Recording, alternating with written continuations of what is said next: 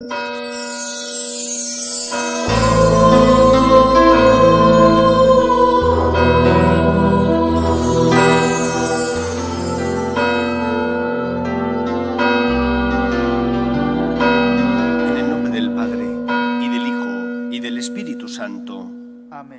Señor esté con vosotros. Y con tu espíritu. Hoy celebramos la fiesta de la exaltación de la Santa Cruz y por lo tanto celebramos esta Eucaristía como siempre en acción de gracias, pero en acción de gracias de forma especial porque Cristo desde la cruz perdonó la deuda contraída por nuestro pecado.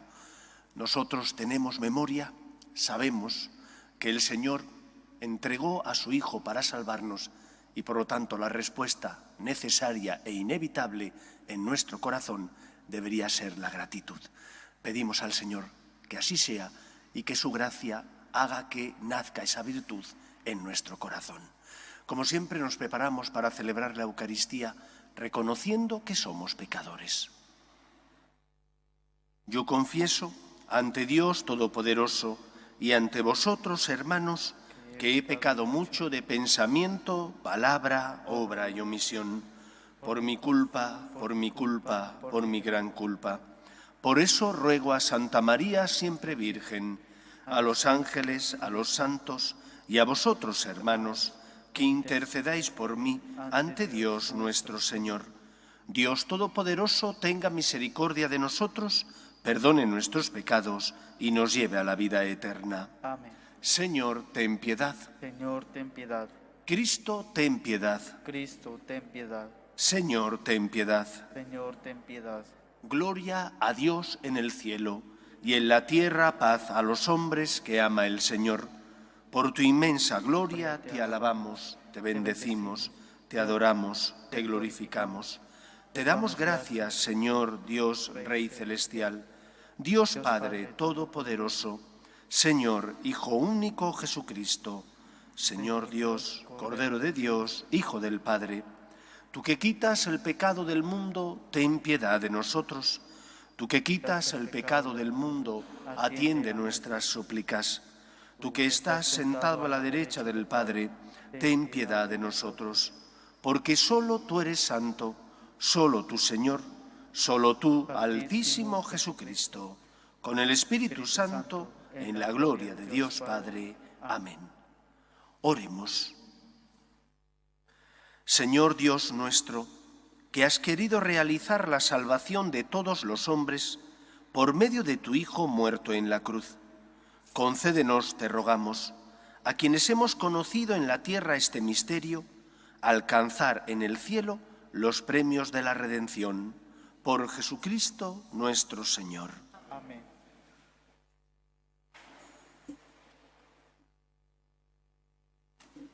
Lectura del libro de los Números.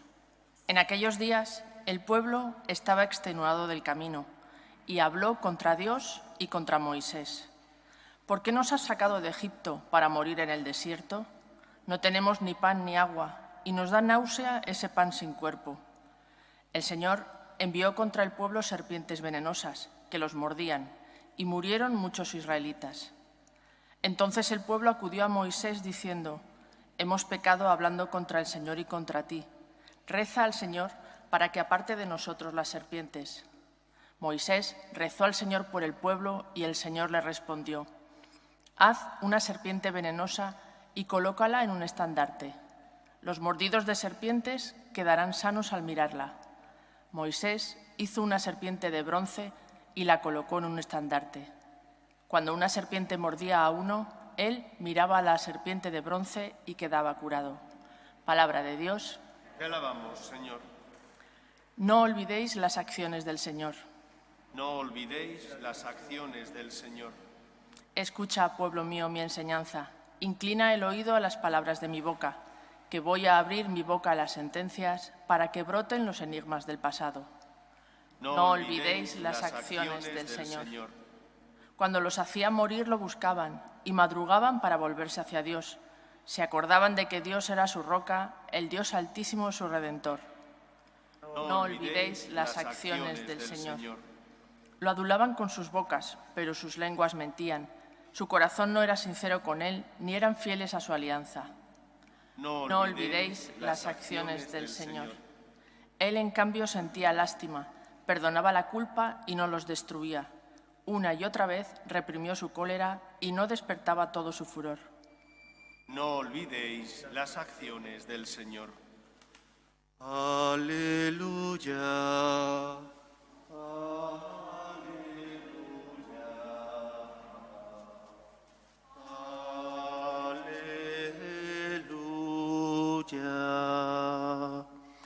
El Señor esté con vosotros. Con tu espíritu. Lectura del Santo Evangelio según San Juan. Gloria a ti, Señor. En aquel tiempo dijo Jesús a Nicodemo: Nadie ha subido al cielo, sino el que bajó del cielo, el Hijo del Hombre. Lo mismo que Moisés elevó la serpiente en el desierto, así tiene que ser elevado el Hijo del Hombre, para que todo el que cree en él tenga vida eterna. Tanto amó Dios al mundo que entregó a su Hijo único, para que no perezca ninguno de los que creen en él, sino que tengan vida eterna. Porque Dios no mandó su Hijo al mundo para condenar al mundo, sino para que el mundo se salve por él. Palabra del Señor. Gloria a ti, Señor Jesús. En tantos momentos de la vida no comprendemos los problemas, las cruces, los dolores que tenemos que asumir. Son momentos de cruz que pueden significar para nosotros un momento de crisis para nuestra fe, dado que esa cruz que tenemos que llevar, nos guste o no, pesa y nos hace daño. Por eso la fiesta de la exaltación de la Santa Cruz nos enseña, en primer lugar, a darnos cuenta de que hay alguien que nos amó primero. Ese alguien es Dios. Y que Dios, enviando a su Hijo al mundo, permitió que Él, muriendo por nosotros en la cruz, nos perdonara nuestras culpas y pecados. Por lo tanto, cuando no comprendas, cuando no entiendas, cuando tener que aceptar lo inevitable, el sufrimiento, las dificultades de la vida, supongan para tu fe un duro golpe, como cuando el vendaval bate sobre el bosque y los árboles que no tienen raíces se vienen abajo, que nuestras raíces estén firmemente hundidas en Cristo, de manera que nuestra fe no esté basada en el mero sentimiento, sino en la certeza de que Dios nos ama y nos quiere. Eso fue lo que hizo que la Virgen María, educada en el judaísmo, en la fe del Antiguo Testamento más ortodoxa, no claudicara ante los problemas de la vida. Porque su fe le decía que Dios es fiel. Su fe le decía que Dios es un Dios bueno que ama a los hombres y que, por lo tanto, aunque a veces no comprendamos sus planes, tenemos que fiarnos de Él. Cuando tengas dudas, dificultades, cuando no entiendas, mira la cruz de Cristo. La primera lectura nos recordaba cómo en el Antiguo Testamento, en esa travesía por el desierto, el pueblo de Israel tentó al Señor. Y fruto de esa tentación de rebelarse contra Dios, sufrieron la mordedura de las serpientes. Cuando Moisés elevó en un estandarte una serpiente dorada, aquel que miraba a la serpiente quedaba curado. Cuando tú, porque has sentido la mordedura del pecado, la tiniebla del error, la duda de la fe, elevas tu mirada a Cristo, que está en la cruz, y pides al Señor que te ayude, tu fe sale fortalecida. Encuentras, por tanto, razones para no dudar del amor de Dios, para que, aunque no comprendas el porqué de las cosas, tu fe, que está enraizada en Cristo, te sostenga. Tienes dudas, tienes problemas, tienes dificultades. ¿Quién no las tiene? Son humanas, es lógico tenerlas. Desde que el hombre cometió el pecado original, tenemos que cargar con esa cruz que llamamos concupiscencia. Por lo tanto, eleva tu mirada a Cristo para encontrar en Él consuelo, esperanza, fortaleza. Lo dijo Él: venid a mí los que estáis cansados y agobiados, y yo os aliviaré. Nosotros no creemos ni amamos el dolor. Creemos en Cristo, que por amor a nosotros se hizo dolor, que por amor a nosotros para salvarnos se hizo pecado, asumiendo nuestro pecado para liberarnos de las ataduras del mal. Por eso, tienes dudas, tienes dificultades, estás atravesando un momento difícil, mira al Señor para que la cruz de Cristo ilumine tu vida, disipe las tinieblas del error, te dé fortaleza para seguir adelante. En segundo lugar, para los judíos, seguir a una persona que había muerto en la cruz era un escándalo. Un escándalo porque en el Antiguo Testamento se dice maldito aquel que cuelgue de un madero, refiriéndose a los que se suicidaban, refiriéndose a aquellos que se quitaban la vida colgándose de un árbol. Y para los judíos seguir a un crucificado era una necedad. Necedad porque era seguir a un fracasado. Y para una persona que no tiene fe, para un judío que no tenía fe, que era como mucho panteísta, seguir a uno que había fracasado en la cruz era un absurdo.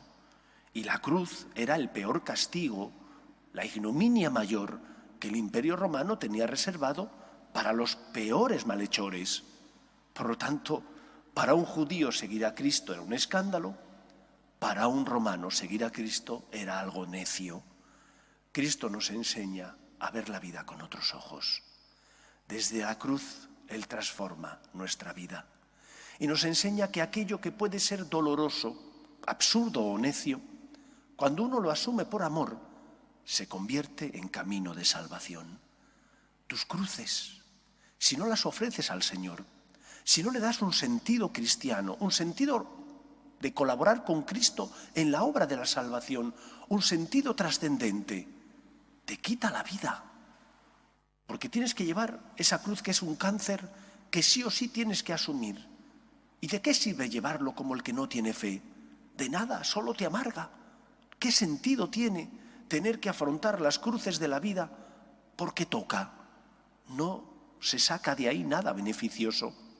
Pero cuando tú, porque crees en Cristo, te abrazas a tu cruz, como Cristo lo hizo por ti, entonces tu cruz se transforma. Cuando unos esposos que tienen o están atravesando momentos difíciles en su matrimonio, porque se aman y creen en Cristo, se perdonan. Siguen adelante buscando ayuda para solucionar sus problemas conyugales, pero perseveran afrontando la cruz por amor. Más pronto que tarde se supera la crisis. Y porque se ha superado la crisis, esa cruz que parecía absurda, necia, un escándalo, se convierte en tabla de salvación.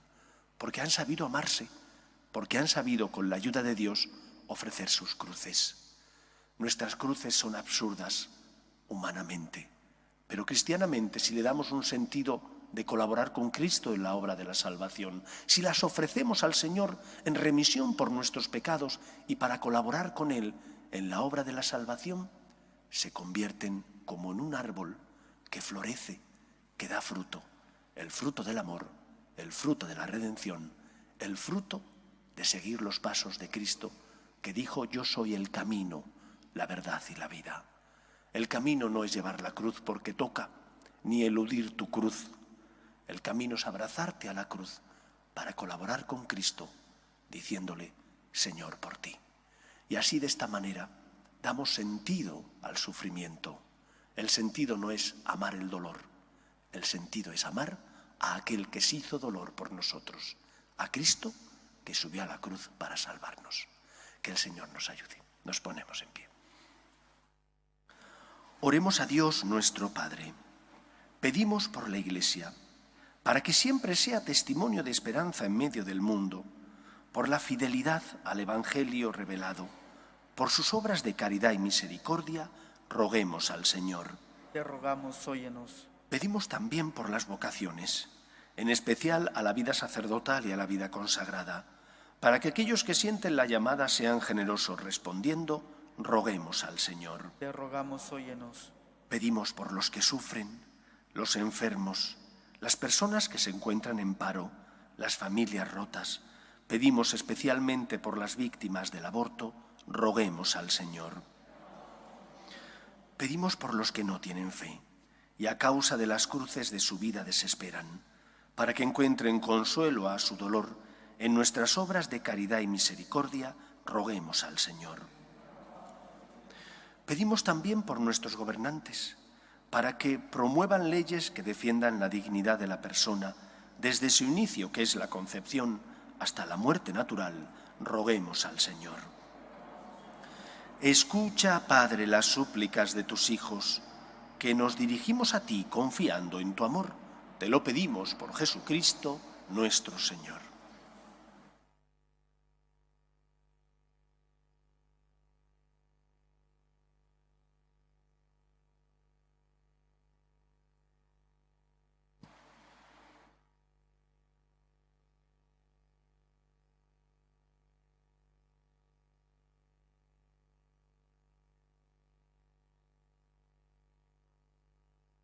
Bendito seas, Señor Dios del universo, por este pan, fruto de la tierra y del trabajo del hombre, que recibimos de tu generosidad y ahora te presentamos. Él será para nosotros pan de vida. Bendito seas por siempre, Señor.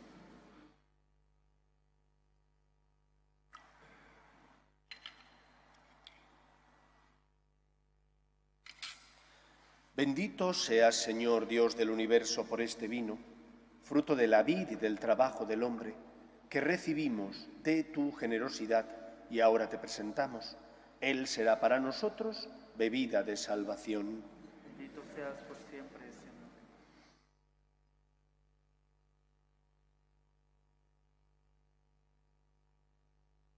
Orad, hermanos, para que este sacrificio mío y vuestro sea agradable a Dios Padre Todopoderoso.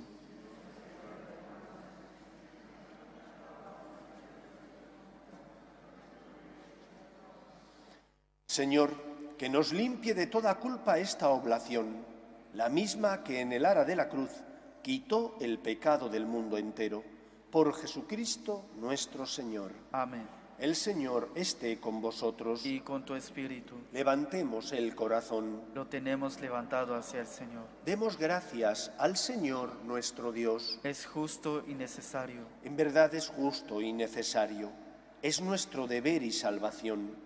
Darte gracias siempre y en todo lugar, Señor Padre Santo, Dios Todopoderoso y Eterno, por Cristo Señor nuestro, porque has puesto la salvación del género humano en el árbol de la cruz, para que donde tuvo origen la muerte, de allí resurgiera la vida, y el que venció en un árbol fuera en un árbol vencido, por Cristo Señor nuestro. Por él los ángeles alaban tu gloria, te adoran las dominaciones, los cielos y los santos te celebran unidos en común alegría. Permítenos asociarnos a sus voces, cantando humildemente tu alabanza. Santo, santo, santo es el Señor, Dios del universo. Llenos están el cielo y la tierra de tu gloria. Hosana en el cielo. Bendito el que viene en nombre del Señor. Hosana en el cielo. Santo eres en verdad, Señor, fuente de toda santidad. Por eso te pedimos que santifiques estos dones con la efusión de tu Espíritu, de manera que se conviertan para nosotros en el cuerpo y la sangre de Jesucristo nuestro Señor, el cual, cuando iba a ser entregado a su pasión, voluntariamente aceptada, tomó pan, dándote gracias lo partió y lo dio a sus discípulos diciendo: tomad y comed todos de él, porque esto es mi cuerpo, que será entregado por vosotros.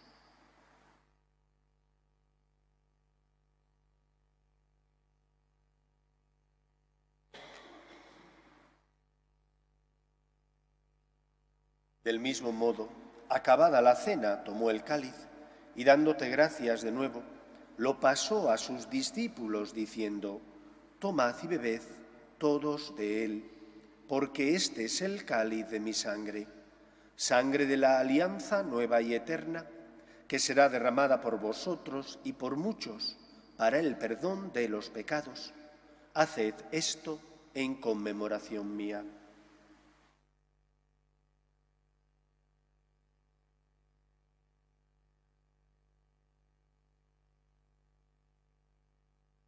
Este es el sacramento de nuestra fe. Anunciamos tu muerte y proclamamos tu resurrección. Ven, Señor Jesús.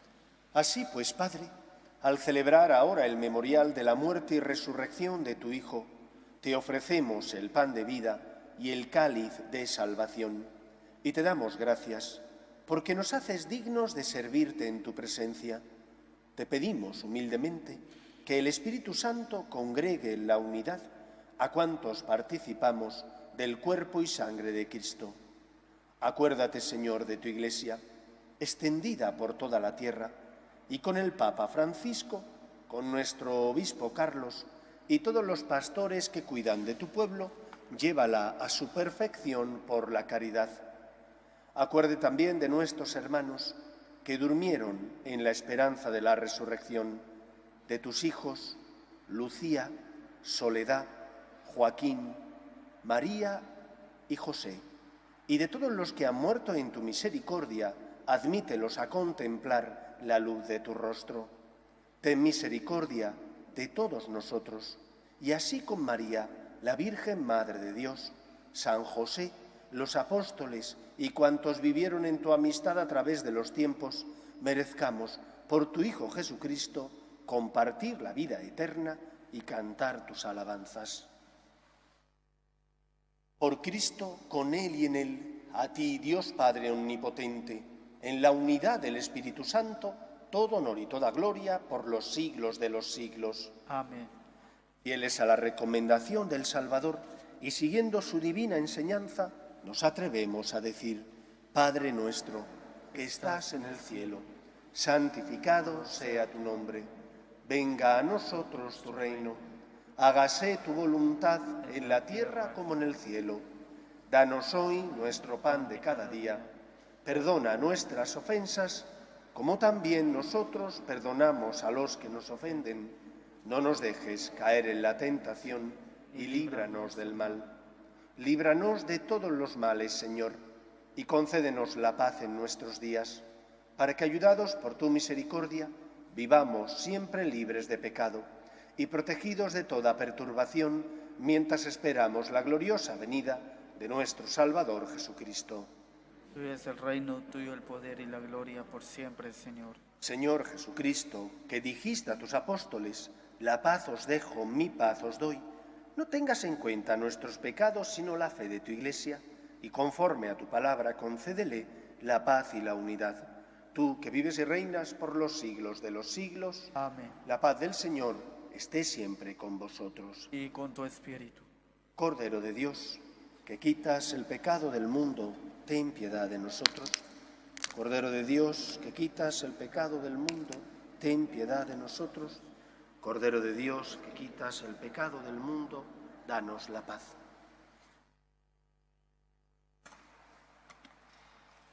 Este es el Cordero de Dios que quita el pecado del mundo.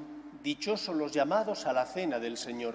Señor, no soy digno de que entres en mi casa, pero una palabra tuya bastará para sanarme. El cuerpo de Cristo. Amén.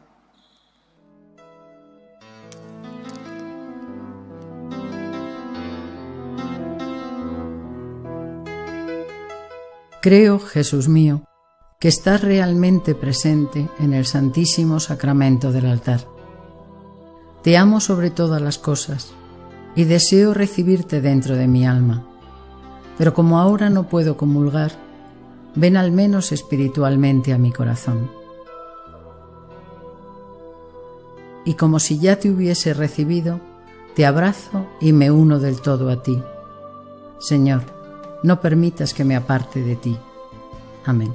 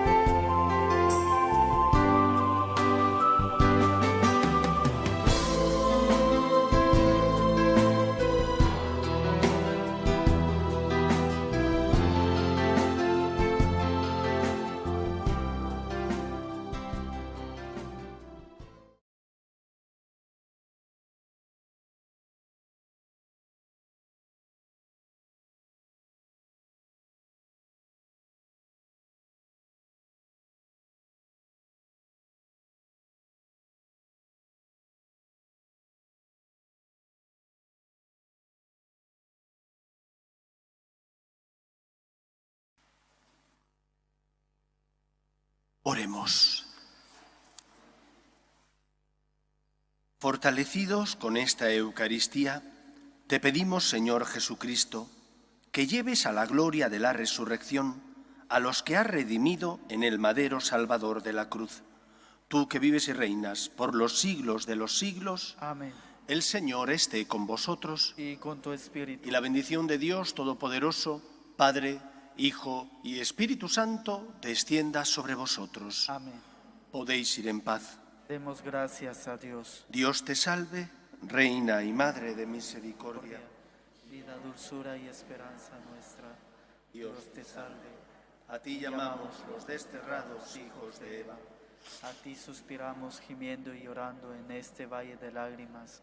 Ea pues, Señora, abogada nuestra, vuelve a nosotros esos tus ojos misericordiosos y después de este destierro, muéstranos a Jesús, fruto bendito de tu vientre.